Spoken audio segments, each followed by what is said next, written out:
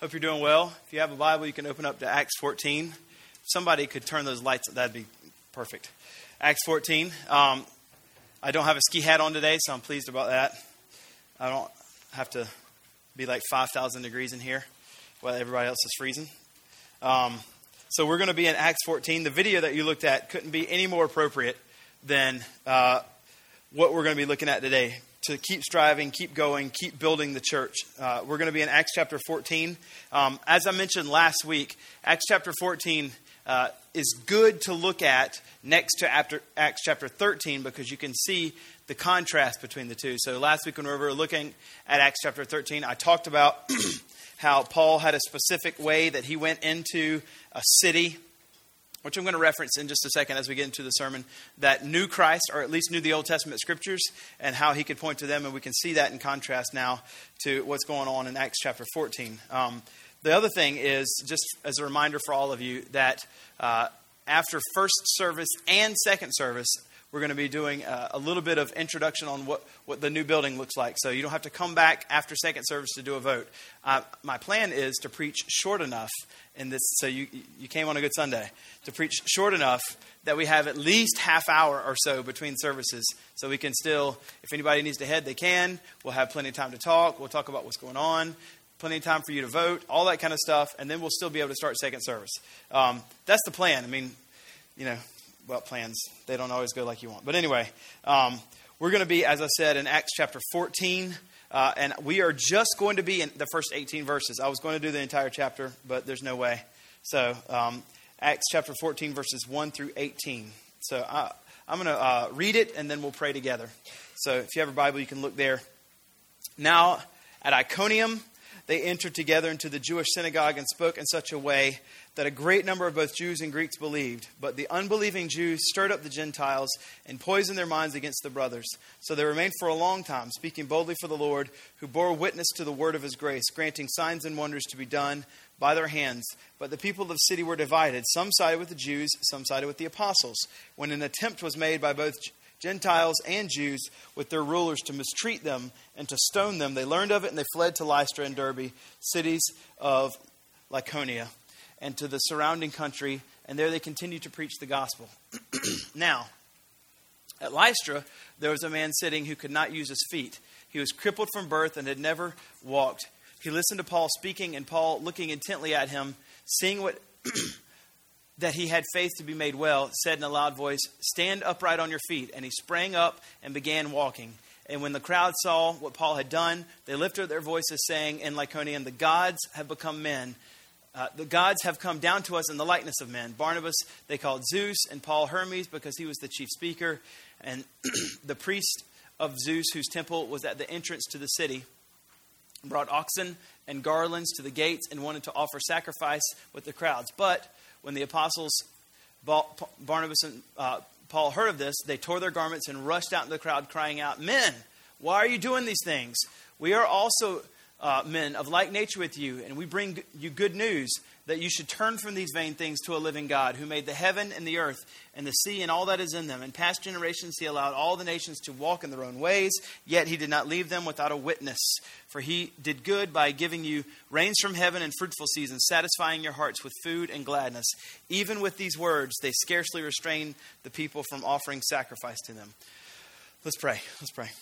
Lord, we thank you for this word. We thank you for your word that you've given to us. We pray that as we look at it, for those that are believers in Christ, they would be equipped, that they would be strengthened, and that they would see and understand the good news of the gospel afresh, and they would trust Christ further, that they would, even though they're already forgiven of their sin, press deeper into the good news of the gospel and understand what it means to be completely forgiven of sin, understand what it means to think in a gospel way. And Lord, we pray for anybody here that might not know you, as they see how Paul and Barnabas so desired people that didn't know Christ to come to know Christ by faith. Lord, that they would see that they need Christ, and they need to trust Christ by faith this morning. We pray for us all that you would illuminate our hearts to understand, illuminate our minds to understand, and God, that our souls would be strengthened in the faith in Christ. We pray this in Jesus' name. Amen. So the title of this is a tale of three cities. We only saw two cities. You can see right there in verse 1 where it says Iconium. You can see right there in verse 8 where it says now in Lystra. But if you look at verse 6, it says, now they learned of it and fled to Lystra and Derbe. So Derbe is the third city. And you can see at the end of verse 20, they get to Derbe where it says, but when disciples gathered about him, rose up, entered the city. And on the next day, he went with Barnabas to Derbe. So that was the third city they went to. It's a tale of three different cities from going to Iconium to Lystra to Derbe. They have an attempted stoning. And after the attempted stoning, when they get to Lystra, they're worshipped like they're gods. And then that doesn't go so well, so they get stoned actually down in Derbe.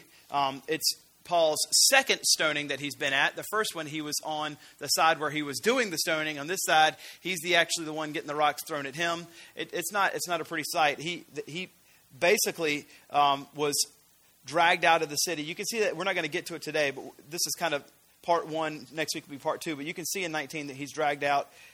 They stoned him and they dragged him out of the city just supposing that he's dead. So city 3 isn't a great place for Paul, but it's unbelievable his resilience. So what I want to do is we're going to take a little bit of an approach by looking at the contrast between the first two cities and how Paul goes about doing evangelism. And I said this last week, that we need to think about how we can do very good evangelism, smart evangelism. And evangelism just means telling people about Jesus. So if there's people in your life that you know that don't know Jesus, how can you effectively talk to them? And you need to know who they are. You need to put the gospel message, which never changes, into a certain context, whatever city you're in, whatever neighborhood you're in, whoever you're talking to. They may have a good church background, a good understanding foundation, or they may not have any at all. And by knowing that, you know how to share the gospel with them. What we're going to see here is a continuation in the first part of 14 of what Paul did in chapter 13, where these particular people had a good foundation of the Old Testament. They knew who Christ was in the Old Testament. They knew that there was a Messiah. They know Jesus. And so he comes in and he's going to point to the Old Testament scriptures about how Christ is a fulfillment of the Old Testament and how he's the Messiah. But when we get to Lystra, he takes a completely different approach towards evangelism. And what I'm hoping is that you'll see this multifaceted approach. Same gospel, but multifaceted approach. And then you'll be encouraged and you'll be strengthened to think differently, so that if you have success sharing the gospel with someone, and then you try that exact same thing with the next person and it doesn't work, and you're beating your head against the wall like, why doesn't this work? It's because you probably talked to completely two different people who have completely two different foundations, who don't understand all the exact same things. So it's good to understand how to be contextual whenever you're sharing the gospel. And if you look at verse 1, it says, now in Iconium. Iconium, just some understanding about the background of the city. This is an ancient city. It's older than Damascus. It's on a plateau 3,400 feet above sea level. It's in the region of Galatia. It's in modern-day Turkey in the city of Konya. Not Kanye, but Konya. It's a Greek city that's Roman governed. So let's go ahead and put up the modern-day map. You'll be able to see. This is a modern-day map. I took this with my phone. So if we remember the entire first journey, they're somewhere around here. You can go to the other map for me real fast. So they're somewhere around here in Antioch. And so they walk over to Seleucia. They take a boat to Salamis. They go to Paphos. They go up to Perga. This is where they met the magician. So they go up to Perga, and after Perga, they went up to Antioch and Poseidon. That's where we were in chapter 13 last week. Now, they left here, and they're going to go down to Iconium. So as they're in Iconium, things don't go that well, and now they're going to go to these two smaller cities, which is in the region of Galatia here, to Lystra and Derbe. We're just going to do Iconium and Lystra. We're going to get to Derbe. Go back to the other map for me, the modern day. So here we are, going to Cyprus. They're basically going up here, and they're going into what's modern day Konya. So that's where they are in the region. And it's good. Go ahead and go back to the other map real fast for me.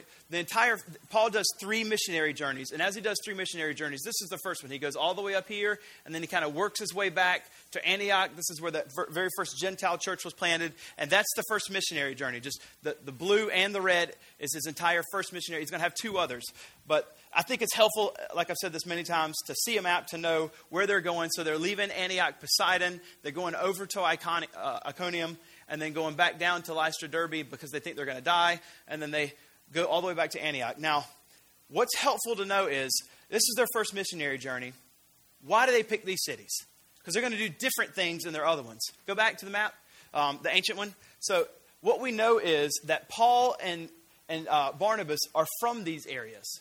And so they knew that there wasn't much gospel witness, but they were at least somewhat familiar with these areas, Paul and Barnabas were. So the reason why they picked these particular areas, where Barnabas was from here and Paul was from in this area, from Tarsus, so they're going to go in these areas just because this is where they grew up. They knew that there was no gospel witness, but they knew that they could have some decent success and get around and kind of know where they're going.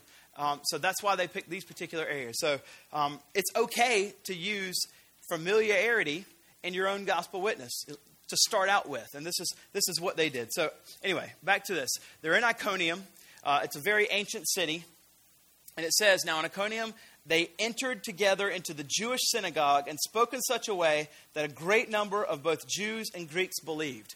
That's verse 1. So they take this same strategy that they took in 13:16. So if you flip one page over into 13:16, you'll see their strategy whenever they go into particular places that have synagogues. In 13:16, so Paul stood up, motioning with his hand, and he said, "Men of Israel." So we know that they went into the synagogue whenever they went there to Antioch of Poseidon. And when they went there, Paul, basically, you can see this message. Men of Israel, you who fear God, the God of people. And he gives a big, huge Old Testament history lesson. He tells them how it points to Jesus.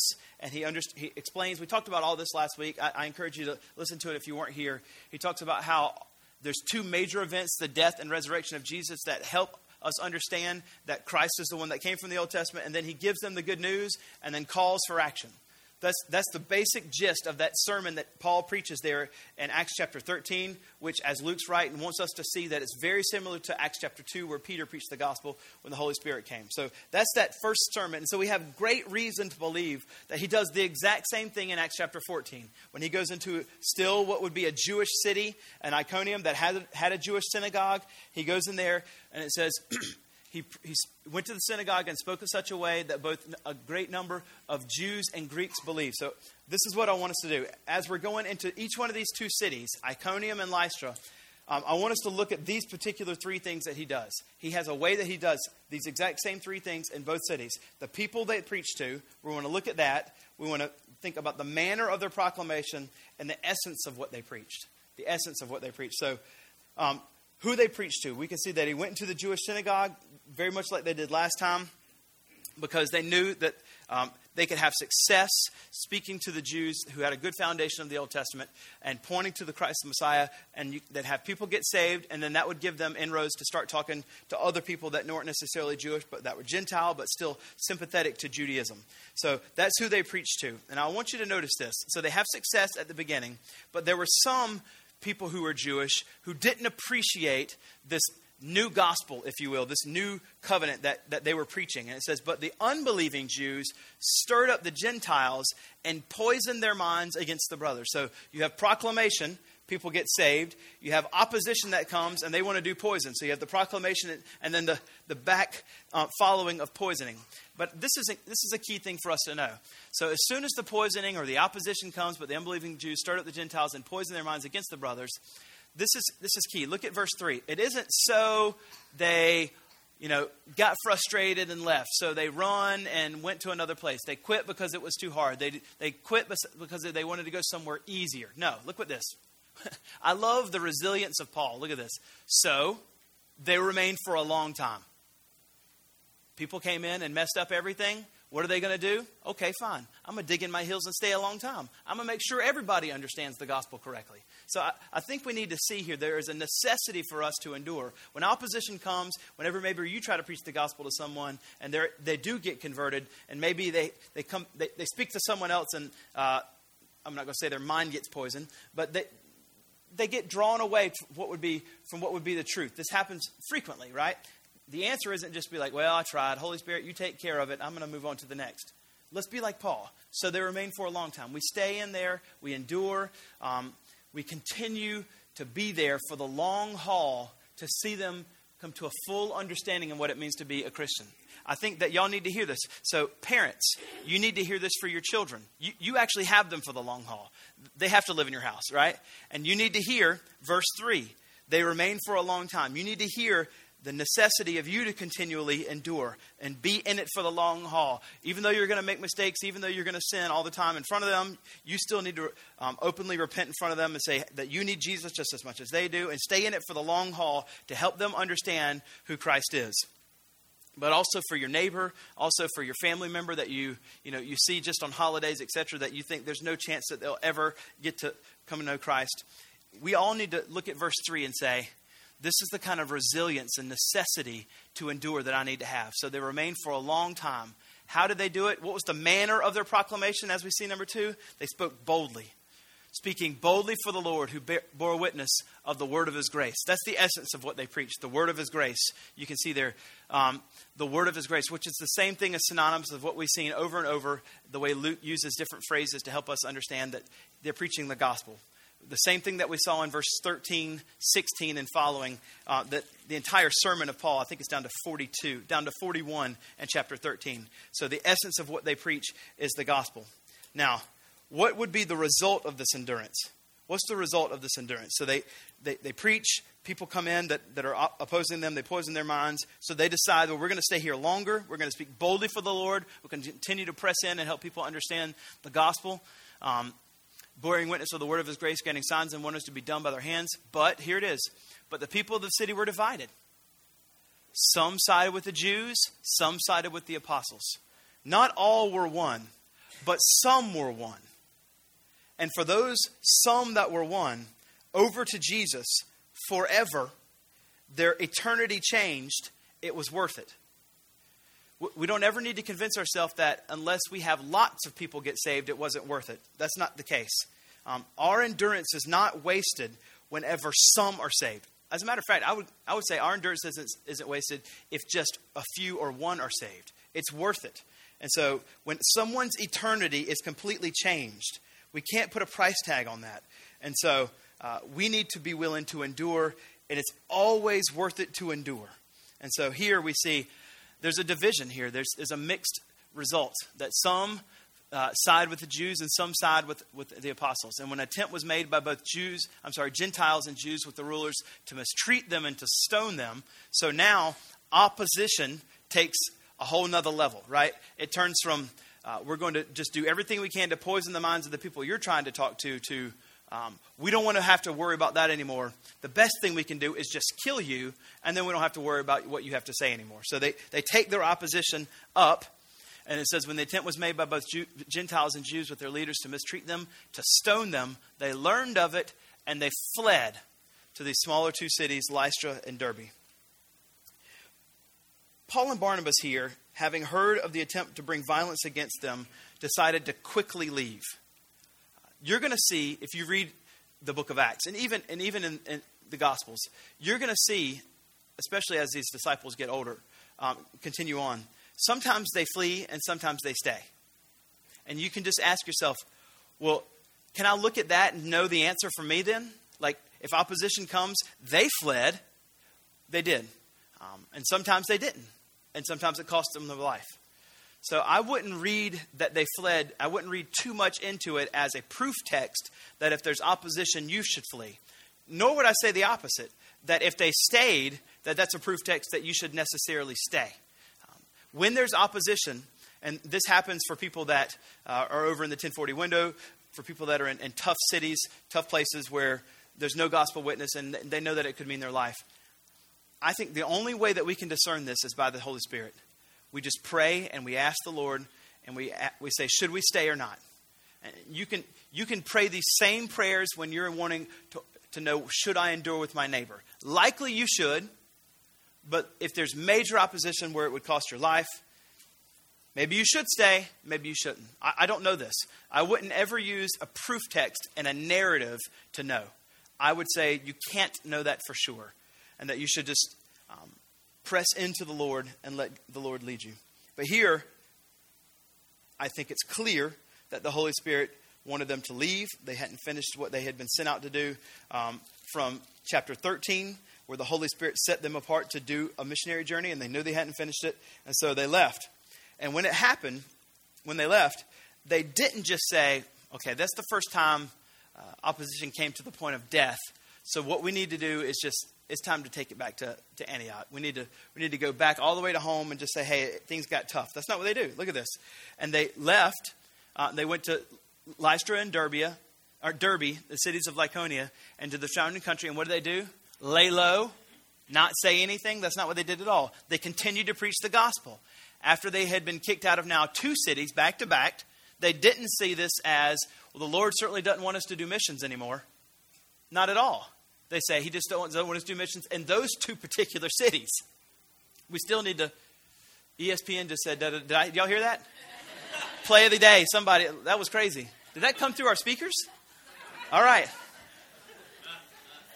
There's some good games yesterday, so go Packers. Anyway, they had been booted out twice out of 2 cities back to back, and now they kept serving Christ and proclaiming his gospel.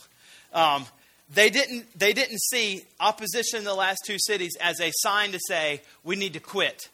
They saw opposition in the past 2 cities to say, we just need to go to a new city. We need to go somewhere else.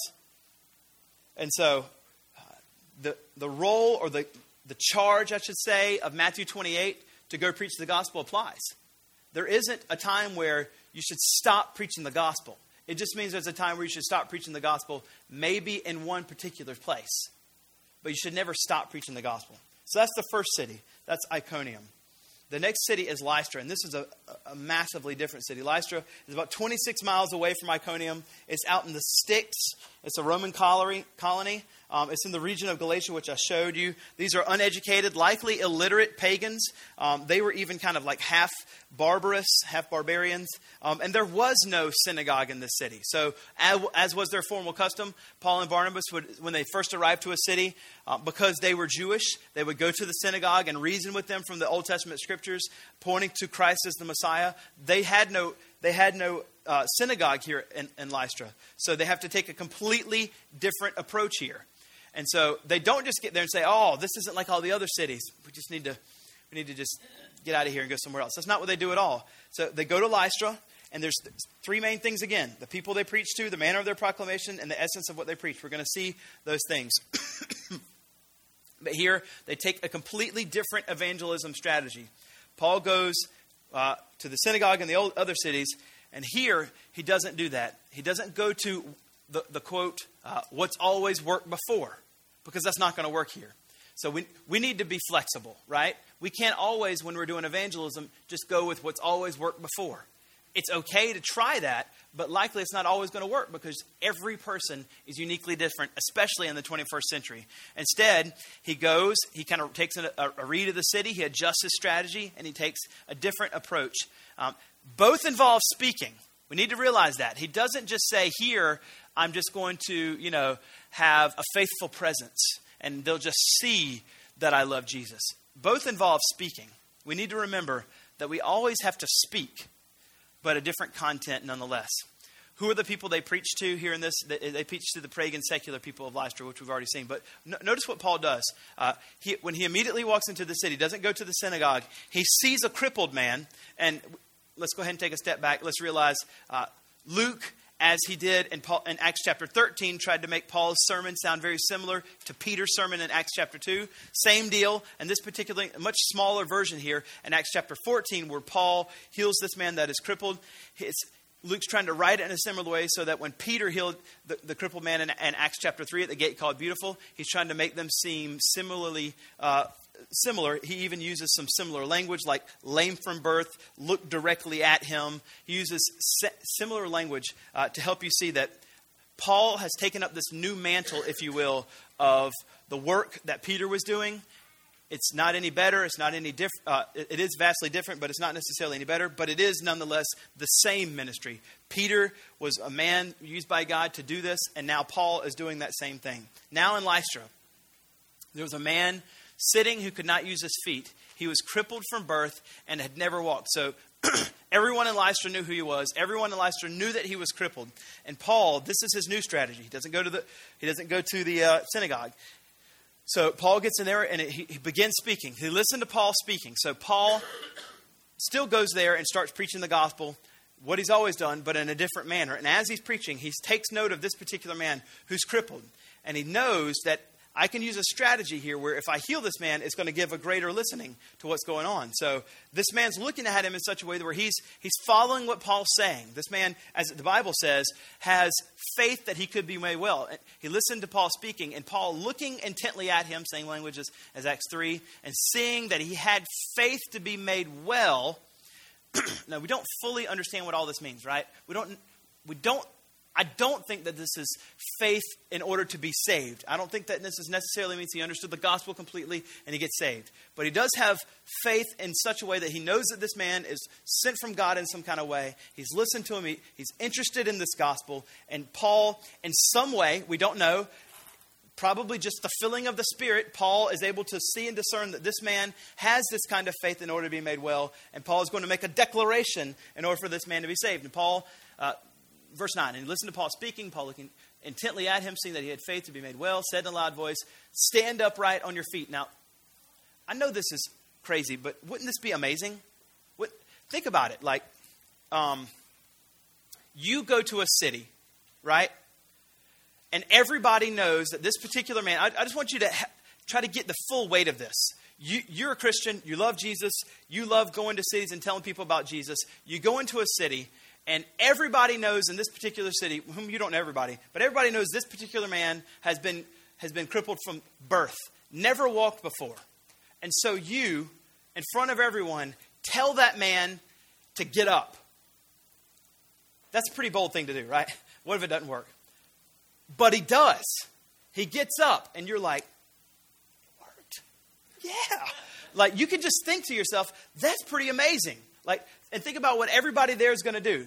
They're going to freak out, right? Imagine you're one of the people where you're at the crowd and you've had people come in and out, and all of a sudden, here's the guy he's always been, and a guy comes in you never met before, tells that guy to get up, and you watch it happen. Think about, you've always known this guy as crippled. And all of a sudden, he looks right at him, and just in a loud voice, he says, stand upright on your feet. And the guy gets up. Imagine what you would think. You would be absolutely blown away, right?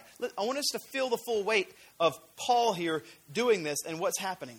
So Paul looks at him, stand upright on your feet, and he sprang up and began walking. He sprang up. Paul heals this man. This man had the faith to be healed, and Paul employs this evangelistic strategy in order to heal so that he can talk to them about really systematic theology later. But he does this in order to be able to talk to them later. And he says in a loud voice, stand upright on your feet. Then he sprang up and began walking around. Now, there's a bit of a problem. But let's just stop before we get into the problem.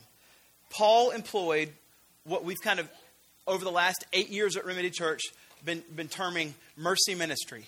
He employed mercy ministry in order to be able to share the gospel to them. He brought healing to their situation, their current physical situation, in order to share the gospel with them. And over and over and over and over and over and over in the New Testament, you're going to see this pattern. You can't likely do this, right? I don't think there's a chance that you can do this. But you can bring healing to their physical situation in different ways. You can't command them to stand. But likely, if there's some kind of large-scale physical need that they have, you can meet this need, whether even if it means monetary cost to your own self, meet that need so that you can share the gospel with them. So if they need a porch on their front of the house, maybe they're people in wheelchairs, right? And they need a porch. You can go to the city. They have this little program. You can talk to them and help get a porch built. And then they think that you're the most amazing thing since sliced bread. Like you help them get a porch, so now they can get into their house. I mean, there's countless amounts of things that we can do for people, right? At cost to ourselves, or figure out how to make sure it happens. And as we help them, as we are being the church, the way the church should be in the city, doing mercy ministry, then that gives us opportunities as we do that to share the gospel with them. When we do something crazy, amazing like that, this is pretty amazing. And though you can't do this, you can still do things that improve their physical lives. They're not just going to say, hey, thanks for that, and I'll never want to see you again. They're not going to do that. They're going to want to know why you would do this. And this is our chance to be obedient in Matthew 28 and tell them the gospel. And that's what Paul does. But there is a little bit of a problem. The people who believe in Greek mythology believe Paul and Barnabas now to be gods, lowercase g, lowercase gods. So watch what happens. When the crowd saw what Paul had done, they lifted up their voices, saying in Lycaonian, Paul and Barnabas don't speak Lycaonian. The gods have come down to us in the likeness of men. Barnabas they called Zeus, and Paul Hermes, because he was the chief speaker. So here's what's going on. Paul and Barnabas likely knew this story, but they don't know what's going on because they're screaming in Lycaonian. Here's the story of Zeus and Hermes. So Paul and Barnabas may well have known the story of this Roman author, Ovid, entitled Metamorphosis, written a half century or so before this. It was set in the time of the district and told of two Greek gods, Zeus and Hermes, who visited the Phrygian hill country disguised as mortal men. So this is just a story. This isn't real, right? This isn't real, but this is a story that these particular people in Lystra believed. They believed it to be real. It's a story of the gods that were Zeus and Hermes that came down and disguised themselves on earth as mortal men. And whenever they went to these particular cities in the Phrygian hill countryside, they would go from house to house trying to find lodging. And they were turned away from thousands of homes where they would seek lodging until they were finally welcomed into the home of an elderly couple. Now remember, this is just a story. This isn't real. But these people in Lystra believed this to be real. All right? And so these gods, Zeus and Hermes, would go from house to house trying to find lodging. Thousands of people turned them away until they were finally welcomed into the home of an elderly couple. And so the gods turned this elderly couple's house into their temple. They destroyed all the thousands of homes that rejected them. And the couple was granted their wish that they could become priests in this temple to serve these two gods, Hermes and Zeus, and allow them to be able to finally be able to die at the exact same time. This couple, Philemon and Baucis, in this story, said, I don't ever want to have to see my wife's tomb or be buried by her. And the husband adds the same request, and the request was granted. And so we see that there's this amazing kind of belief in Lystra of Greek gods. And if this tale, this fake story, was on the minds of people in Lystra, which obviously it was, this helps us understand this amazing greeting that Paul and Barnabas have been given. Because they believe that the gods had actually visited this city before, and that they weren't given like a warm welcome, and everybody was killed, right? And so these people think, well, we don't want to be killed, and these guys just healed somebody, so they must be gods. And so let's give them a warm welcome so we don't die.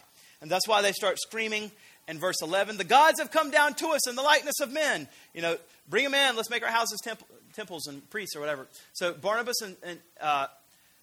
Barnabas they called Zeus, and Paul Hermes, because he was the chief speaker, and the priest of Zeus, whose temple was at the entrance of the city, brought oxen and garlands to the gates and wanted to offer their sacrifice with the crowd. So here's kind of the breakdown. So Paul and Barnabas take this risk, likely being misunderstood, but they knew that it could lead to some greater things to be able to share the gospel. They heal this man. The people start freaking out in Lystra. They start screaming out in Lycaonian that Paul and Barnabas are gods, but Paul and Barnabas didn't understand it. And they think the gods have come down to us. And so they literally start worshiping. They raise them up as deities and start worshiping Paul and Barnabas. And they start bringing oxen and garlands out to start offering sacrifices to them. Now, at first, Paul and Barnabas are like, what are you screaming? I don't know that language. I don't know what you're doing. But the moment they start trying to offer sacrifices to them, it all clicks. Like, oh, they think we're gods. This is not good. This is bad. And so what do? Watch this. As soon as they realize that they're trying to offer sacrifices, but when the apostles Barnabas and Saul heard of this, they tore their garments and rushed out into the crowd screaming out. In Hebrew, or in the Hebrew tradition, whenever you tear your garments, this is a sign of kind of physically telling whoever's tearing their garments, this is sacrilege. This is heresy. Don't worship me. Don't treat me as a god. I'm not a god. What you're doing is heresy. Stop right now. Now, you got to realize that this is kind of a tough thing. Like, they could have been worshiped forever in this city. Like, they could have, well, you know, these people think I'm pretty awesome. This is pretty nice to be thought of as a god. Everybody wants to offer we're going to get like these 2 golden chairs. We're going to sit here and bring me some grapes and let's just sit here and let's work. They don't do that. Immediately, though the temptation for all of us would be there, they immediately tear their garments. They know what they had been told back in Acts chapter 13 to go and preach the gospel, not be worshipped. And so they tear their garments and they scream out to them in verse 15, men, why are you doing this? We're just men like you. Like, stop doing this. You don't understand what you're doing. We're just men like you.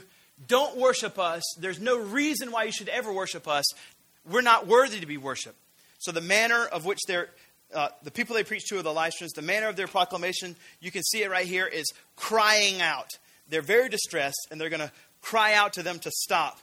But what's going to happen here, Paul's going to launch into a little bit of a speech, and it's vastly different from the speech we see in chapter 13, and likely what he preached in 14:1. Men, why are you doing this? We are just men like you. So here's the content of his sermon to the Lystrans. Notice this. And this is not biblical theology. So in 13, there's two ways to kind of do theology in a lot of ways. Biblical theology and systematic theology. Biblical theology is just looking at the verses of Scripture, starting at Matthew and going 1 to go to 28, or Mark 1 through 13, or going to Romans 1 through 16. And just as you're going along through the Scriptures from chapter to chapter, let the Bible tell you the theology. And that's what Paul would do, basically, when he would go into the cities. He would do biblical theology in the synagogues. He would go back to the Old Testament and just point to the Scriptures, doing biblical theology. That's one way to do theology. And I think it's actually probably the best starting point. But we also know of something called systematic theology, where you don't use the Bible chapter by chapter to point how people can understand things about God, but you have systematic theology, where you take systems. You look at all of Scripture and you say, does the Bible say anything? And there's several systems, like the doctrine of the Word, the doctrine of God, the doctrine of Jesus, the doctrine of man, the doctrine of sin, the doctrine of last things. So we look at the doctrine of the Word. Is there anything in the Bible that talks about the doctrine of the Word? Sure there is. We can go to Psalm 19. We can go to 2 Timothy 3. We can go to 2 Peter 1. So we kind of pick places all over. That's not biblical theology, because we're not starting in one chapter and just going through the Bible, right? It's systematic theology, which is very valid. It's still a good way to do it. Is there anything in the Bible that helps us understand the doctrine of sin? Of course there is, all over the place. Probably should go to Genesis 3. Probably should go to Romans 3. Probably should go to John 3. Like, there's all kinds of places you can go, right, to understand different doctrines. If we're going to do the doctrine of the Holy Spirit, sure, go to John 14, go to John 16, go to Acts 2. There's all places that we can go. Paul, instead of doing biblical theology, which is what he's done mostly as he goes to the Jewish synagogues, here is going to do systematic theology. All right? He's just going to take a different approach.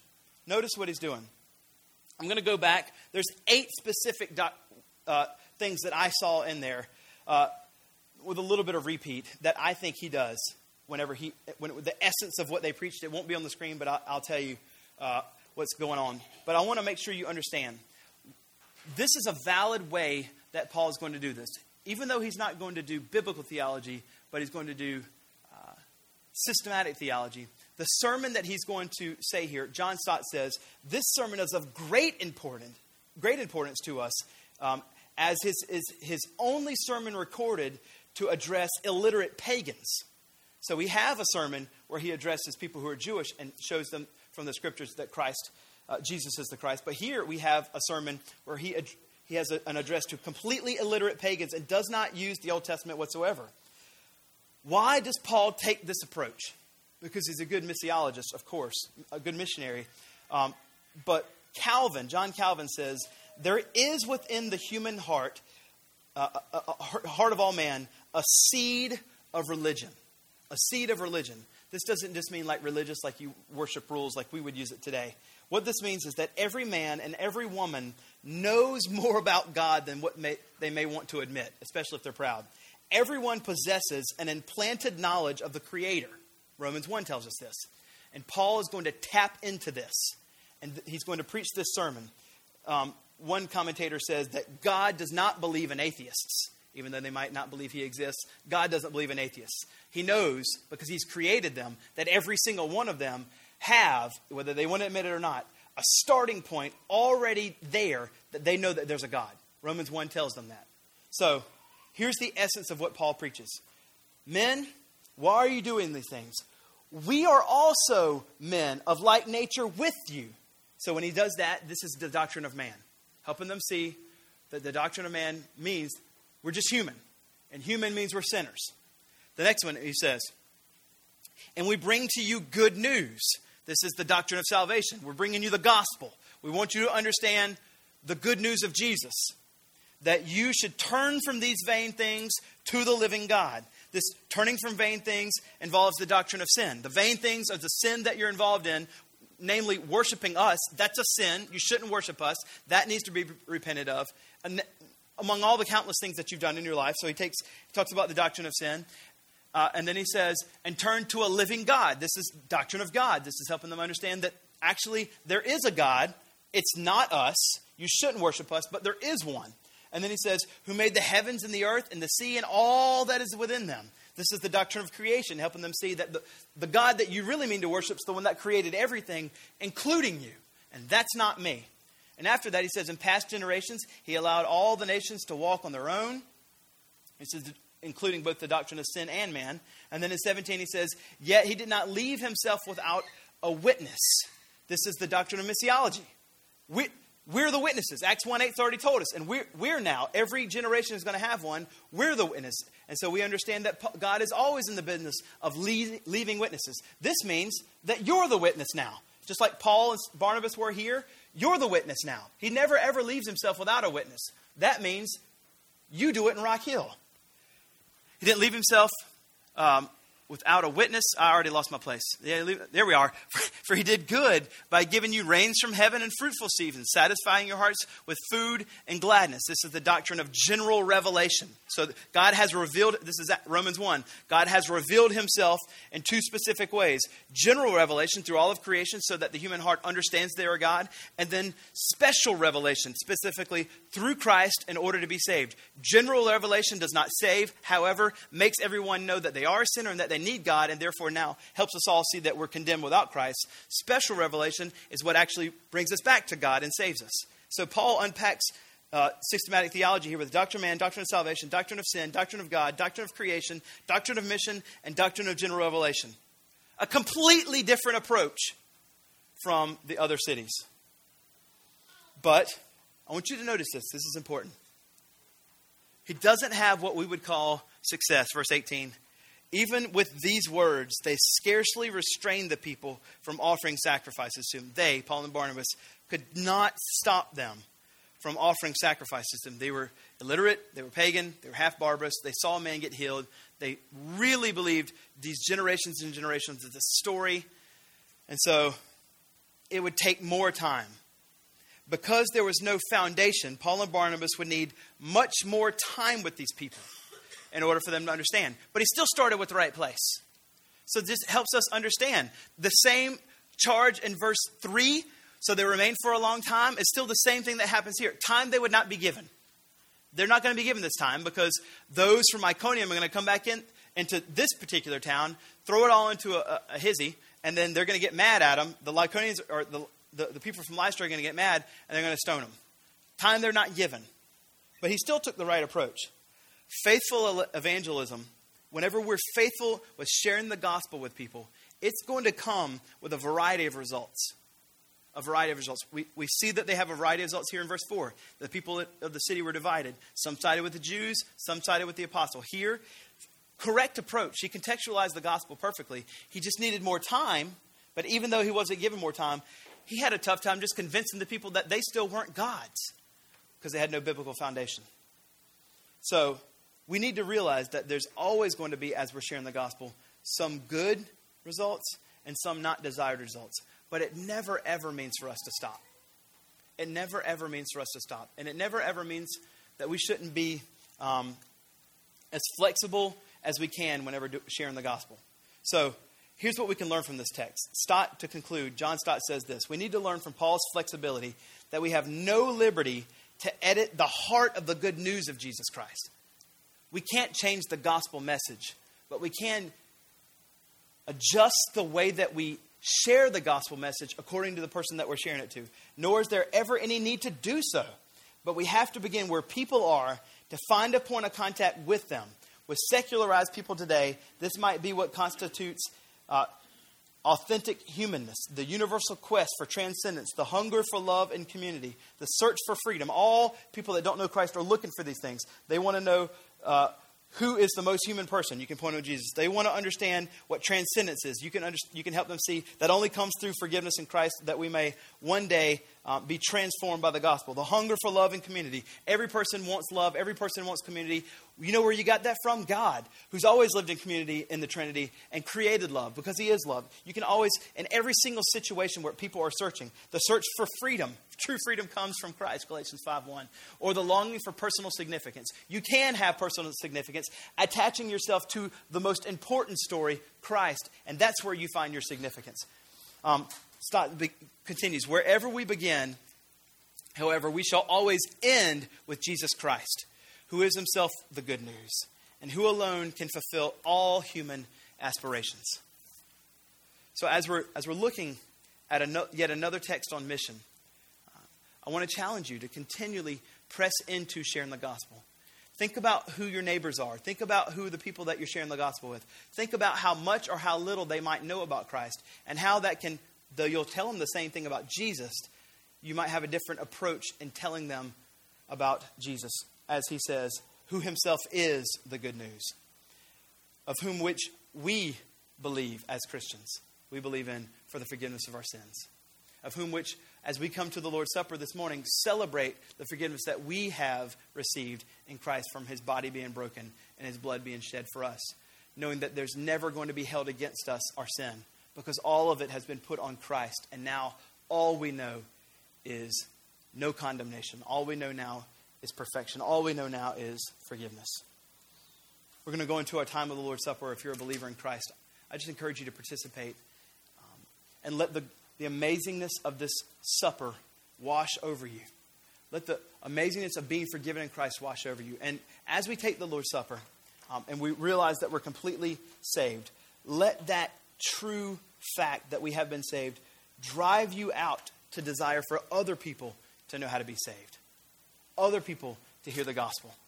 And let's contextualize and be wise as we share the same message, but in ways that reach different people. Let's pray together. Jesus, we thank you so much for your word. We thank you for this time. We pray that you would be with us now as we take the Lord's Supper. We pray that all of us wouldn't take the Lord's Supper in an unworthy manner, but instead, Lord, would think on what you've done, your body broken, your blood shed. And God, that we would just be amazed at the gospel again. And that we would go realizing that since there is no barrier between us and you because you have given your life, that now we are free, completely free. Completely free from sin, completely free to live for you. And that we wouldn't allow ourselves to be bogged down with our own schedule so that we don't have time to tell people about Jesus. In the same way that Paul healed this man in order to share the gospel, let us be about the task of doing mercy ministry in order to share the gospel. The mission of the church involves both of these things, Lord. I pray that we do this. I pray this in Jesus' name. Amen.